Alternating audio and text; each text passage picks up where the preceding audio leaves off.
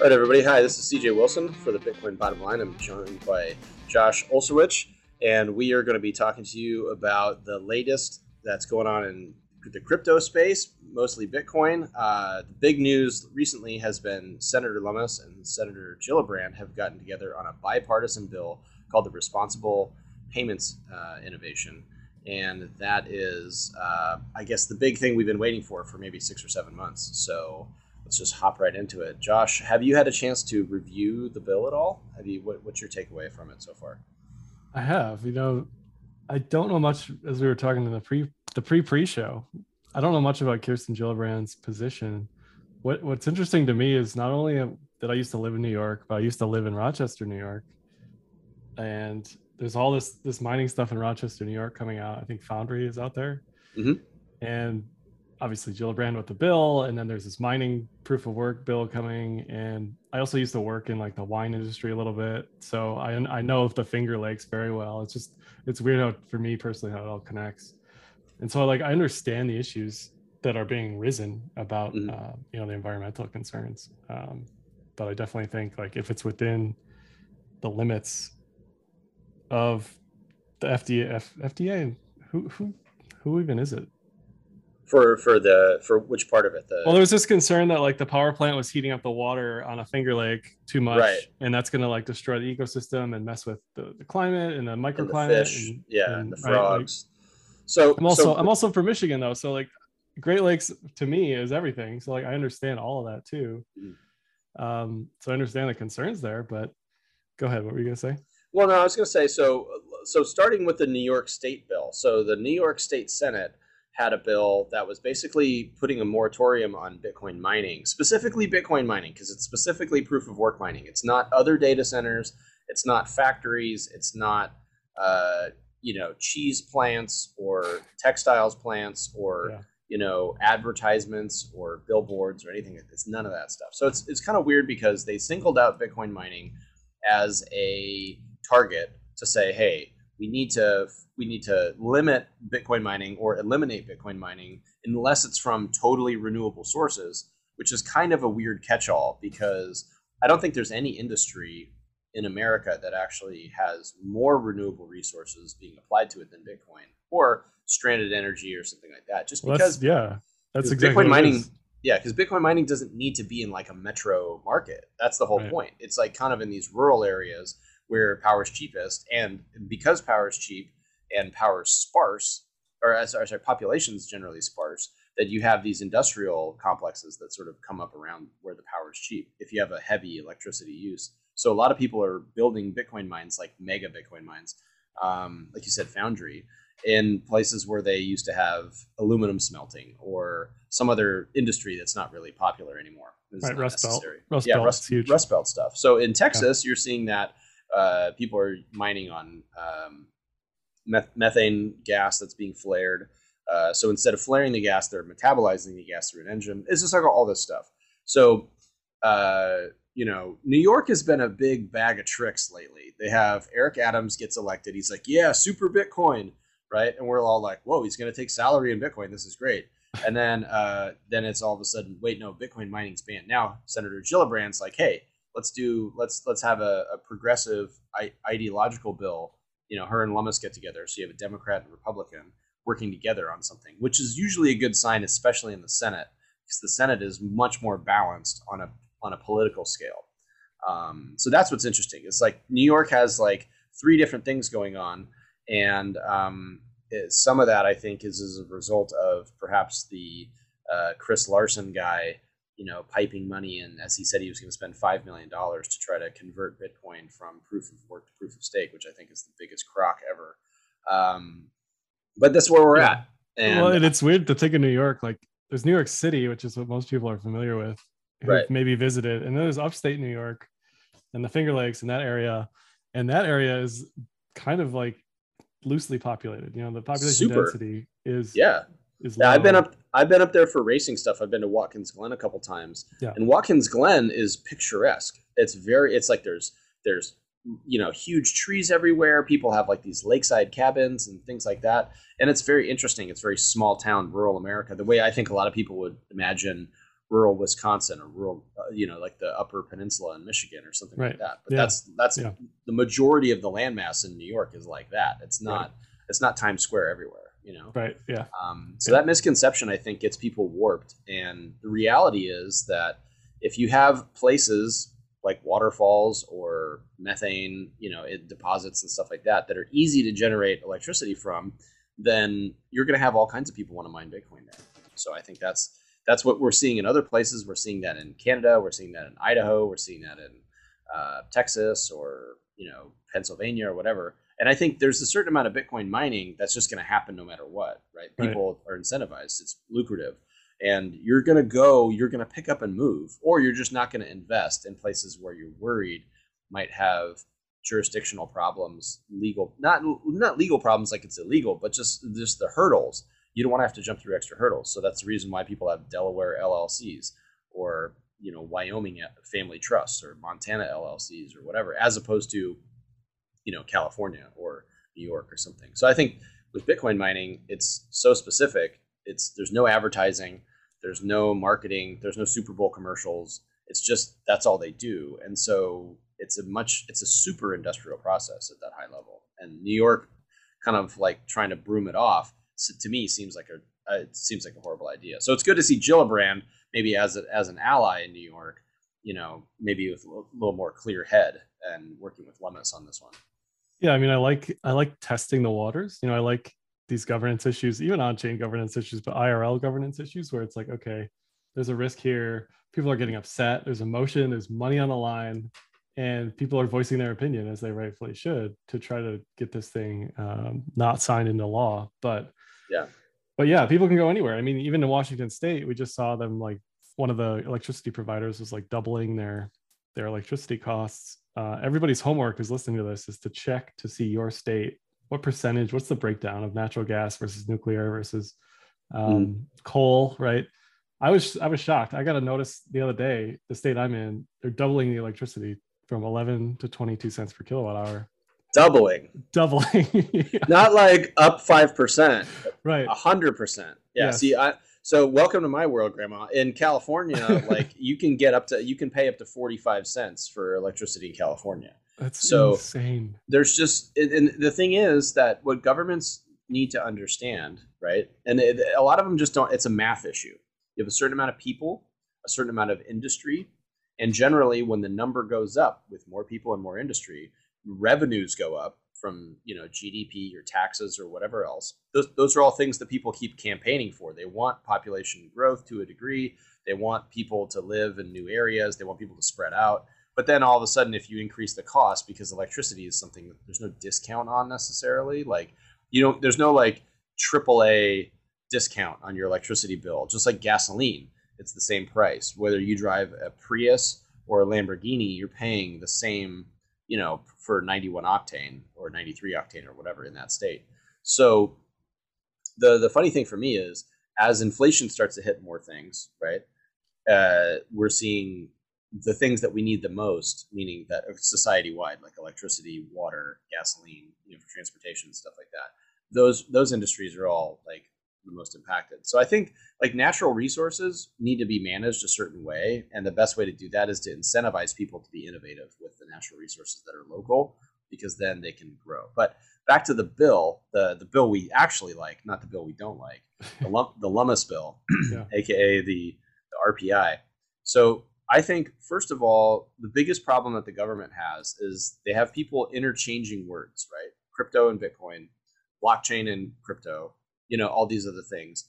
So by clarifying the definitions, step number one, we set the tone. This is the playing field. This is the 50-yard line. This is the 20-yard line. This is the end zone, right? I'm surprised you didn't go with the baseball metaphor there. Most people, first base. This is second base. Yeah, because then people associate the base thing with like hooking up. So okay, I don't want to go there. I was just thinking of a touchdown. Sorry. So you get to the point. So the thing that Gary Gensler and Janet Yellen and a lot of, and whether it's these commentaries they have, or these heads of state or something like that, the one thing that they're always talking about is consumer protection, right? So this addresses that in a way that I think is good, because it says, hey, there's a regulation framework that we think this would work for stablecoin issuers, This would work for exchanges. This would work for, people that just want to use it, because it establishes clear boundaries, which is what you want. Like, it's like if you're dating, okay, and you don't like somebody, the best thing you can do is put up a hard stop sign and just be like, hey, this is not going to go anywhere you think it's going to go. Like, we'll just stop right here, Yeah. And I think that helps because it saves a bunch of time. The problem that we've had with these sort of like, I'm not going to call them Wild West because it's definitely not, but with definitely looser definitions or looser regulation from a standpoint of, like the CFTC, which is the Commodities and Futures Trading Commission, the SEC, the American Banking Association, the Federal Reserve, the Treasury. You have all these different entities that can technically, or the Secret Service even, kind of put a finger in anything currency related or securities related or whatever. And so you have these people that are kind of like pretend ignorant. You have these different exchanges or different protocols that they're like, oh, well, it's not really a security because of this. Like, no, it's digital, so it's not a security, or no, it's not really a commodity, it's actually money. So I think, Bitcoin is sort of like segregated in this bill. And the way I look at it is, there's like a wedge, and I'm doing a thing with my hand. So if you're listening to this on the radio, you can't see it. But basically, there's a bouncer at the door. And the idea was that they would have a self-regulatory board or something like that. I think it's called an SRO. But the idea is that you would have a operator of a sort of litmus test, and you approach and you say, hi, my name is Bitcoin, and I'm decentralized, and there's this many nodes, and there's no CEO, and there's no marketing team. And they go, oh, okay, you're a commodity. You're going to the commodities party. That's the door on the left. And then somebody else says, hi, I'm this, and this is our CEO, this is our deck, this is like our foundation. This is how our foundation, this is how many venture capitalists are in it. And then it's like, oh, okay, well, you guys are going to have to go see Gary Gensler, and you're going to have financial disclosures so that people that buy it can look up and see, oh, Chamath Palihapitiya has, $1 billion invested or something like that, right? So there's 5 SPACs that put money in 2 years ago. So I think that transparency is consumer protection, because if you are buying something and you want to dabble in altcoins, then you have the opportunity to at least do some research. Right now, it's all opaque. You have no idea. Unless you're like really good at figuring shit out, you haven't seen really the cap table, so to speak, right? Because it's not a publicly traded company, but it's acting like a publicly traded company. So that's where I think this works really well. But I also think that introducing this in the Senate first is great, because the Senate is much more balanced and bipartisan. And so if you get a delegation of people that really figure it out, obviously like Ted Cruz has crypto figured out to a degree, Rand Paul seems like he's got like a lot of fiscal responsibility stuff figured out. Lummis has it figured out. Gillibrand has it figured out. So you have a couple people now. You have a little bit of a breakaway group. Now, if we get maybe some senators from other states, whether it's Colorado, Pennsylvania, Montana, some of these other places that they either have Bitcoin mining like Georgia, or they have some sort of stake in the game from a legislation standpoint that they want to have. I don't know. I'm trying to think like a job creation thing or something like, like a Rust Belt revival deal. States like Michigan could benefit greatly from this, right? So I think all that stuff to me is positive. And I think that there's a segment of crypto people, and maybe not so much hardcore Bitcoin people, because hardcore Bitcoin people are sort of like their own, bucket. But I think a lot of crypto people are like, oh, regulation's bad. And the reason they don't want to be regulated is because they want to get away with some slimy stuff. They want to get away with murder. Yeah, exactly. Yeah, and that's what happened in 2017 and 2018. There's a lot of ICO people benefited greatly, and a lot of retail people kind of got wrecked. But the securities versus commodities argument and the separation of the CFTC and the SEC, that is its own political tornado. And you have to worry about somebody that's too ambitious, basically asking for more power in those agencies. So the thing that we have to watch out for is the reason why the government works well in some cases is because, there's checks and balances. So if the president is wackadoo, then Congress can kind of set them aside and say, hey, listen, we're going to try to like slow this down to make sure that no wackadoo stuff gets passed. Then the Supreme Court then has a chance to, regulate certain aspects as well. So you have these different layers, and like with states, and there's all these things within the states as well. So I think the states are the ones that have been innovating so far. Wyoming's been innovating. They're trying to get banking stuff passed. Texas has been innovating. People like Texas. It's a friendly business climate. Florida's been open for business. But there's other states that are really far behind on the broad crypto space, and especially Bitcoin. And states that, like California, has a surplus because they charge people like me so much in taxes that they've got extra money. And people like me are like writing letters like, hey, you guys should be buying Bitcoin for the balance sheet for the state. Like, just buy some, just buy like 3 Bitcoin, see what happens. And I think getting more people involved in the conversation is a key. And now that this bill is out there, it will have be like a slow ripple through the ecosystem, I think, in that regard. Yeah, I think the distinction between commodities and securities, like, I never really thought about it. My background isn't like TradFi at all, but when you think about like pulling oil out of the ground and the industrial process of that, and the mirrors to Bitcoin, even gold is similar, right? It's clearly closer to a commodity than a security. Or as you look at some of this other stuff, like you said, it's like, oh, here's my pre-mine, and here's all these people who paid me to make this thing happen, right? Like, that's a different thing entirely. So definitely to see that actually in writing is great. I think ETH still toes that line between, it's in both worlds because it had a pre-mine and it's got proof of work, right? So it's got that industrial side of it, at least in the near term, and it has for the past couple of years for sure. Yeah, because if you're an at-home GPU miner for Ethereum, then you're part of a decentralized system at that point. But right. Having a pre-mine makes it centralized, right? Having a foundation makes it centralized. So that's where there's a sort of, I would imagine that they're going to come up with some sort of score sheet to say, okay, you need this many decentralization points, right? The same way that if you're doing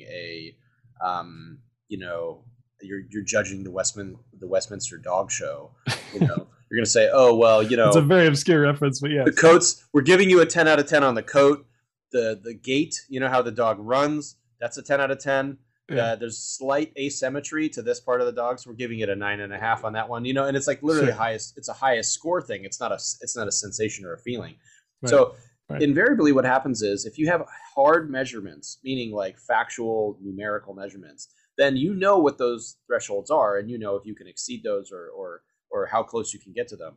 And something that like I forget who it was. I think it was one of the Google guys said this the other day. There's a famous Google thing that they're talking about. Where's the creep line, right? It's like innovative and to a point, and then it's really creepy, and they want to get right to the edge of creepy in terms of how much data that they're pulling off, and that's how they stay effective. That's their business thesis, is that they're going to have all these like cookies that basically track all your action, and they're going to sort of score what's likely to make you want to click through things and stuff like that. Yeah. So in the same sense, it's possible that by setting a line, you might have more people try to get close to it, but at least at that point, there's a definition of a boundary in the same sense that we know there's varying degrees of physical assault, theft, like there's grand theft, right? There's first degree assault, second degree assault. So you kind of know, depending on how bad someone gets hurt, what the consequences are of that. And I think that's where it'll have the consumers thinking a little bit more, because then there's going to be another scoreboard, which is going to be how many fines these different protocols get, or how many fines these exchanges get, or whatever. The same way that if you're going to start a bank account for the first time, you could Google and see, okay, Bank of America, Wells Fargo, Chase, UBS, Credit Suisse, Deutsche Bank, whatever. Like who has the most fines? And why did they get fined? What did they get fined for? Did they get fined for like weird insider trading stuff? Did they get fined for, spoofing metals markets? Did they get fined for, not ensuring taxes were collected? Right? There's all these different things. So what the law is in a lot of cases. I mean, like what's right or wrong, but you're also able to see, because people are human and make mistakes, and there's some bad actors, who's employing the most risky the most risky stuff. And then going from that into the stablecoin kind of conversation. Which is huge right now, by the way, because of the Celsius stuff. Massive. It's like this boogeyman, this tether boogeyman that never goes away, because they have all this baggage, right? And there's other companies that don't. Not only do they have all this baggage in Tetherland, but UST just exploded, right? Yeah. There's all these issues. And that's why it keeps cropping up. So to see finally like actual verbiage about stablecoins, I forget was it a senator or a House Representatives who I think Toomey is the one that's putting Toomey, yeah. Toomey's got the stablecoin regulations out there, or the study or whatever it is. And I think, you know, I mean, I'm a self-confessed Bitcoin maximalist, right? I understand that I'm aware of other protocols. I'm a, you know, I hold US dollars in a bank account, like less now than I used to because I'd rather have more Bitcoin on my personal balance sheet. But the stablecoin thing for Americans doesn't make a lot of sense. It doesn't make a lot of sense to have stablecoins in your portfolio as an American. I think the thing about this is stablecoins in other countries that have totally unstable currencies, you know, that's like, you'd much rather have a dollar pegged token if you're in Liberia, if you're in Afghanistan, if you're in Lebanon, if you're in Turkey, because those currencies have blown up. If you're in Nigeria and you're experiencing hyperinflation, you don't want Naira. Like, and you're trying to buy Bitcoin with Naira, that's no good. You'd much rather, it's like, get into all the stablecoin things that you can with Tether or USDC or something, anything that's dollar pegged, and then you're probably better off, because as your currency slides and its buying power, you know, drops, at that point you can sell. It's just like a foreign exchange unit at that point. So I understand stable coins as a foreign exchange unit, but like arbing stable coins between dollars, to me, it's a dollar peg. It doesn't make sense, right? If it was like a Satoshi thing and you was like, oh, it's this stable coin is 1,000 Satoshis, like, you know, whatever. Well, then it's like, okay, just buy 1,000 Satoshis. Like, it doesn't really matter at that point, you know, one way or the other. I think the problem is that with stablecoins in general, if we don't know what's on the balance sheet of that stablecoin issuer, then we don't know what kind of deals they're cutting and who owes them money.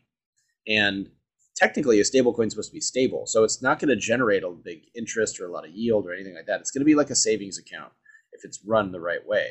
But if it's risky, because the people that are managing that stablecoin or the company behind that stablecoin are either hackable, so then some of their funds that they have in other places that are trying to generate yield. Anything yield farming, anything generating yield is inherently risk trade-off, right? So it's like you're getting paid to take a risk or let somebody else take a risk with your money. And that's where people just have to understand that. It's fine if you want to do it, right? It's just like, you know, a fixed income portfolio. If you want to hold bonds because that's your thing and you like that, fine. Like, you can't tell someone not to do it. I mean, you can tell someone not to do it, but you can't prevent someone from doing it if that's what they want to do. And I think that's where this DeFi thing in general is murky. And if there's more stable definitions, no pun intended. Yeah, exactly. If there's more stable definitions and the definition is fixed, like the Howey test is something that's been going for 80 years or something like that, 85 years. And some people will say, oh, well, that's stupid. We don't need a rule that's 85 years old. And I'm like, murder is still regulated, right? If you murder someone, it's still regulated. That's back to the, like, we're thousands of years back now on that being a law. Like, there's a definition. This guy was alive, not alive. So, you know, like, if you were the cause of him going from living to not living, you're probably a murderer. That's how that goes. And then there's like, oh, well, there's wrongful death, which is not as gnarly or whatever, right? So there's like these. So with a stable definition, you might say, okay, this is not allowed. And then it's like, okay, this is frowned upon. And then this is not encouraged. You know, so there's like gradients of that.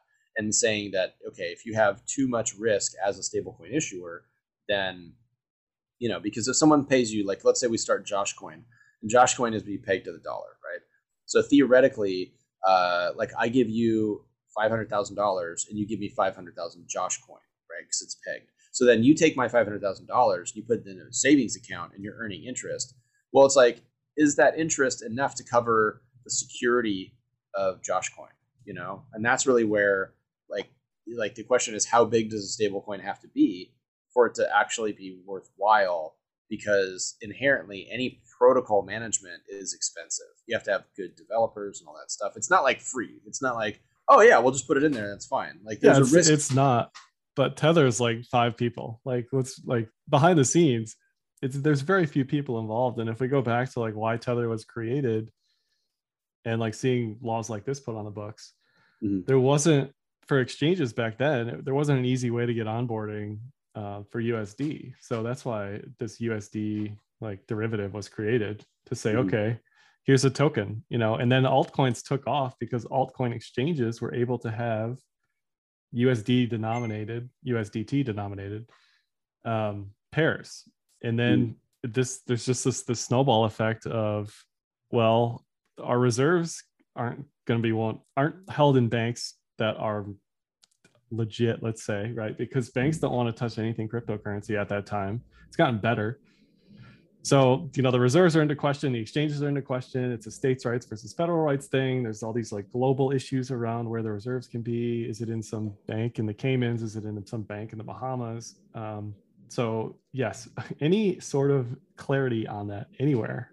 I'm a big federal rights guy. I'm not a states' rights guy, because I think we do need to set the tone at the top and say like, okay, this is what needs to be done. I think states' rights just doesn't make sense for digital currency, but I'm curious on your thoughts on that. But yeah, no, I think that's a great topic, because I think jurisdictionally you see much more favorable places to live. There's some places that the weather's better, the food's better, the costs are higher, the costs are lower. There's tornadoes in one place, earthquakes in another, spiders in another. Like there's lots of upsides and downsides to living, but at least you have a choice.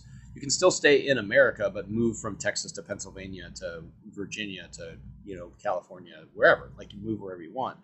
The real key to this whole thing, though, is you can't move unless you can work in that place. That's the key, right? Unless you're retired, God bless you if you're retired and you're listening to our show. If you're a working stiff like I am, and you got to go to a brick and mortar business every day, it's difficult to pack that up and move it somewhere else. So then your option is to sell that business, pay a shit ton of taxes, and then move. It's not really a great option. So what people do is they do like I call it estate creep, where they sort of like start an estate somewhere else and sort of build the reserves of that, and then eventually they sort of like just hop out and then hop from New York or California. People do it in Florida all the time. People have been moving from New York to Florida like nonstop. That's like a huge wealth transfer issue. You definitely want to die in Florida as opposed to die in New York. And you want your heirs to be born in Florida and not New York, because you know they're going to pay way less taxes when you die and you hand them $1, right? Whatever it is.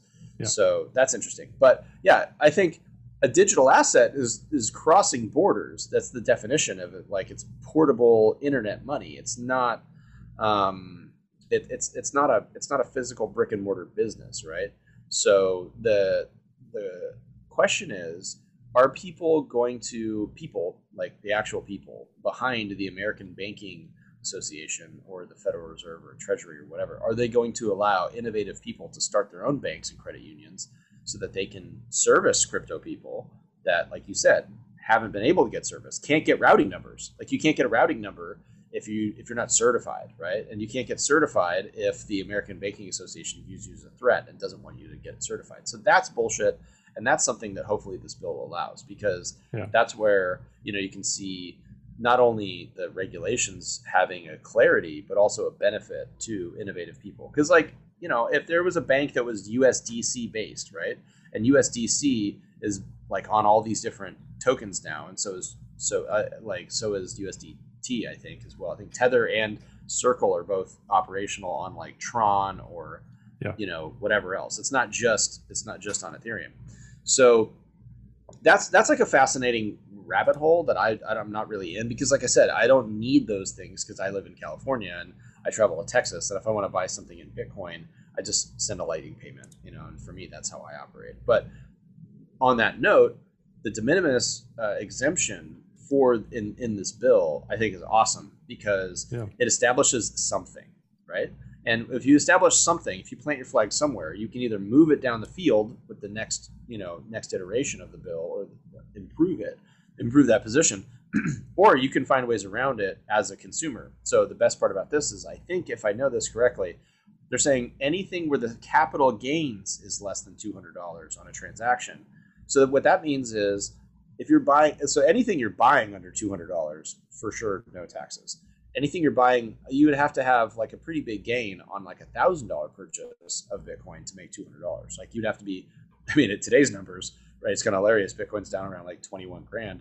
So it means that, you would have to have bought it at 17,000, bought a whole Bitcoin at 17,000, sold the whole Bitcoin or bought something for Bitcoin on all of that money, to make $1,000 in gains or something like that. And then you would potentially have to pay capital gains taxes on it. And at that point, depending on how long you held it, it's not that big of a deal. So I think a lot of people are like, oh, well, it sort of sucks because, it should be $10,000 or it should be, $50,000 or whatever. I mean, yeah, I get the point of that, but we can just get unrealistic as well and say that if we try to push too far, then there's probably going to be no progress because that's a yes/no thing in the Senate. You either vote yes or you vote no. Now they can change parts of the bill, they can amend it, but you hope to have the framework of the first draft, not the first draft, but the first proposal actually get pushed in. And I think that's really cool. All that stuff's good. And the final thing that as a Bitcoin miner, this makes me the happiest. If you HODL your Bitcoin mining revenues, they're not taxed. It's only when you sell for fiat that you are taxed on your Bitcoin gains at that point, or your revenues. So if you're managing your treasury properly, you're going to HODL a majority of your Bitcoin and only sell a percentage of it. And then that, funds operations or growth or, credit or debt or whatever. And that allows you to be more than just a revenue out and an actual hodler, which I think is going to increase mining focus, and it's going to allow bigger miners to be more profitable. And then hopefully, as they're publicly traded and stuff like that, normalize that thing so more people get just normal spatial awareness and field vision on Bitcoin mining itself as an industry, which I think can only help. I think that can only help things. Yeah, I agree. I mean, we've been talking about de minimis. Coinsiders are talking about de minimis rule for like 10 years, it feels like. And people point to that as a reason why, like, oh, I don't want to pay taxes on top of my $10 coffee, right? Like, why would I want to use Lightning Network if I have to worry about taxes? So the legacy people have always been focused on that. So to see a de minimis rule, I think would increase transactional activity for Bitcoin, which would be great. It's already seeing the infrastructure on Lightning. Yep. But then from a tax perspective, I know a lot of people who are like, I just don't want to move anything around because I don't know what sort of like taxable event I'm going to create for myself. Right. Because, I bought it when Bitcoin was this, now it's this, and I don't want to accidentally create all these taxes out of nowhere, right? So just having anything like you said on the book is great. And clarity on the miners, clarity on the transactional activity, clarity on stable coins. I think in general, this bill is good. It's better than I thought it would be, certainly. And it's definitely better than not having a bill out. Yeah, exactly. It's not perfect, maybe, but it's something, right? Yeah. And we got to start somewhere.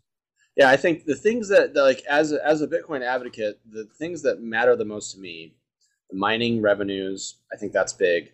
Having a de minimis transaction thing grows the economy very fast. If you think of the entire peer-to-peer market, let's say like the Cash App, Strike, Venmo, PayPal, thing like that general thing. That's remittances, right? Remittances and peer-to-peer payments. It's a massive amount of money going through that, right? Yeah. It's huge. It's huge in lots of places too. It's not just huge in California or New York or Texas. It's huge everywhere. And the benefit to that is if you're a merchant now and you have a clear path to saying, oh, I can take payments because I'm a smoothies shop, right? I'm making acai bowls, or I'm selling burgers or brisket sandwiches or whatever. Selling anything that's cheap.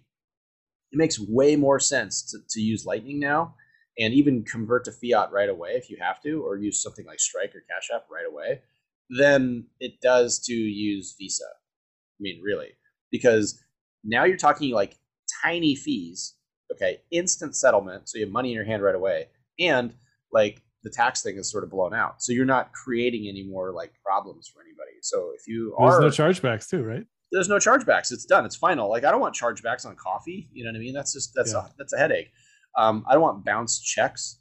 You know what I mean? I want to know that the money is there now. And if you do Lightning, it's settled so fast. And at times even on-chain settlements are fast. Like because you can settle something.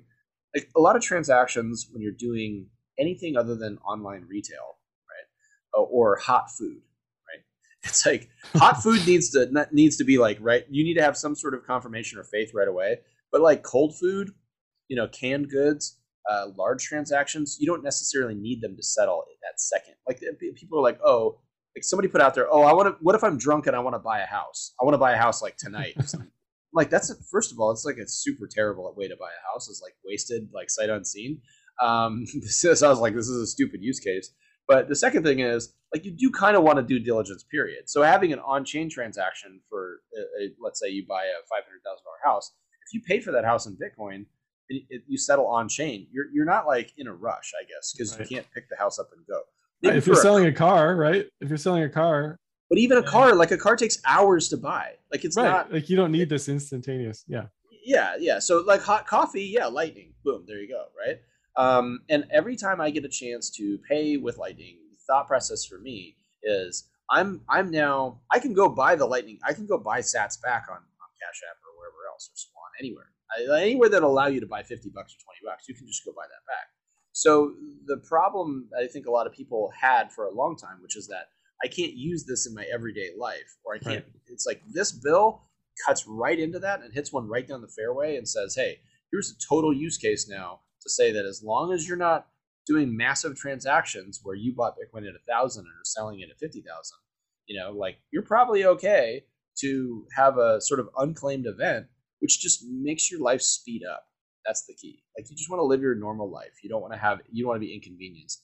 And people have sort of been paying for that convenience with credit cards and 13.5 to 23.75% interest for the last 50 years or whatever.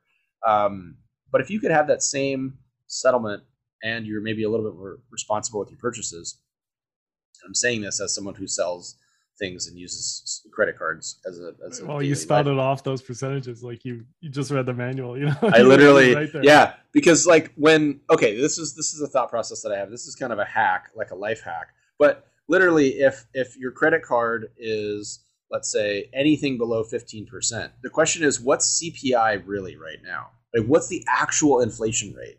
You know what I mean? And so if you pay for it later with dollars, if you're making a stable amount of money, but you can buy something cheaper, then you want to buy it the cheapest way you can buy it. So the cheapest way to buy it now in an inflationary environment is to buy it today, right? Because like the prices on that thing could go up later. And that's where buying assets with credit always makes sense if the asset has appreciation potential or you pay over time, because effectively your dollars are worth less, but that thing is worth the same, if that makes sense. I don't say the value of your house or your car goes up, but what I say is the cost of your money goes down, and if things are inflating broadly, then you can kind of like hang on to something and then sell less of it at 6 months from now or whatever. So I'm constantly looking for like those 0% interest credit cards and stuff like that, just to say, let me just work the balance down. If I can pay 0% for 6 months or whatever, then that's actually an advantage for me, because I have a salary, so I know I just have to mitigate that salary stuff. But I'm also trying to really improve my credit right now. So I'm trying to get my credit utilization at like the low, because I want to get a 800 FICO. That's kind of like my goal, because I don't know, it's just car dealer stuff. I'm dealing with credit reports all day. So yeah. But I think, if we get to the point where I think in the future, a regular pleb consumer has a Bitcoin balance, and then they're able to get credit as a result of their Bitcoin balance on a short-term card basis, you can't do that without this bill. Right. You absolutely can't have something like that. You can't have a bank holding Bitcoin and issuing credit in dollars other than a DeFi style exchange. You can't do it with like a Visa or a card company or Bank of America or whatever without a severely like clarified field, and if we talk about mass adoption and number go up, meaning people go up, more users, mass adoption to me is 1 billion people worldwide or 500 million people or something like that.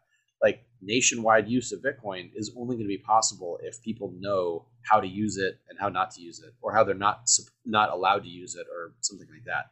And what I mean by that is the institutions, if the Bank of America wants to get in the Bitcoin game, they're going to want to figure out a way to make money off of it. If they can charge interest because they're effectively issuing a secured credit card against your Bitcoin or a credit limit or whatever, well, that's cool. Like I'm okay with that, because that's the advantage that all these investment banks have for wealthy people over people that aren't wealthy. people that are wealthy can go take a collateralized loan out against their stock portfolio, their bond holdings, their cash, and they're getting like LIBOR plus 1 or something like that, which in today's environment might be 4 or 5%. But whereas like if somebody that needs money from a lower income position goes, they're having to pay 3 times that amount. They're paying 15%, 20% for credit because their only option is a credit card. So, because they don't have any assets, they don't have sizable enough assets to qualify to have a Merrill Lynch account or a, US bank account or something like that. And that's the thing that Bitcoin can really solve. And now there's I think there's an actual runway now and a path forward. So a Bitcoin user can build credit, and use Bitcoin and get paid in Bitcoin. A small business can really do that. That's to me the benefit downstream from this, which I don't think a lot of people see yet, but I think that's where we can land, in the next 2 years or something. Yeah, I agree. I mean, a lot of us hardcore crypto guys have a credit card just to establish a credit score because our money is not in the traditional financial pipes. It's not in that system. So yeah. I think we have to leave it there. I think that's a great place to leave it. We'll leave it right in the pipes. I think, Josh, thanks. I think we need to talk a little bit, maybe openly on Twitter about what's happening in this market and see what's going on with these big whales and these big funds and how all this stuff is related. But I think we should save that for another time. Yeah, it's just real quick. It's a lot of forced selling, and so that is indiscriminate of price, indiscriminate of TA, macro, everything. Right? There's literally guys getting carried off the floor, or guys getting called saying, "Hey, your margin's due," and they don't answer. And that's going to have detrimental effects on the market for sure. Yeah. Well, let's hope it stabilizes soon so we can actually build back up again. But for sure. Josh, thanks for your time. Thanks for listeners. This is another episode of the Bitcoin Bottom Line. I'm CJ Wilson, signing off.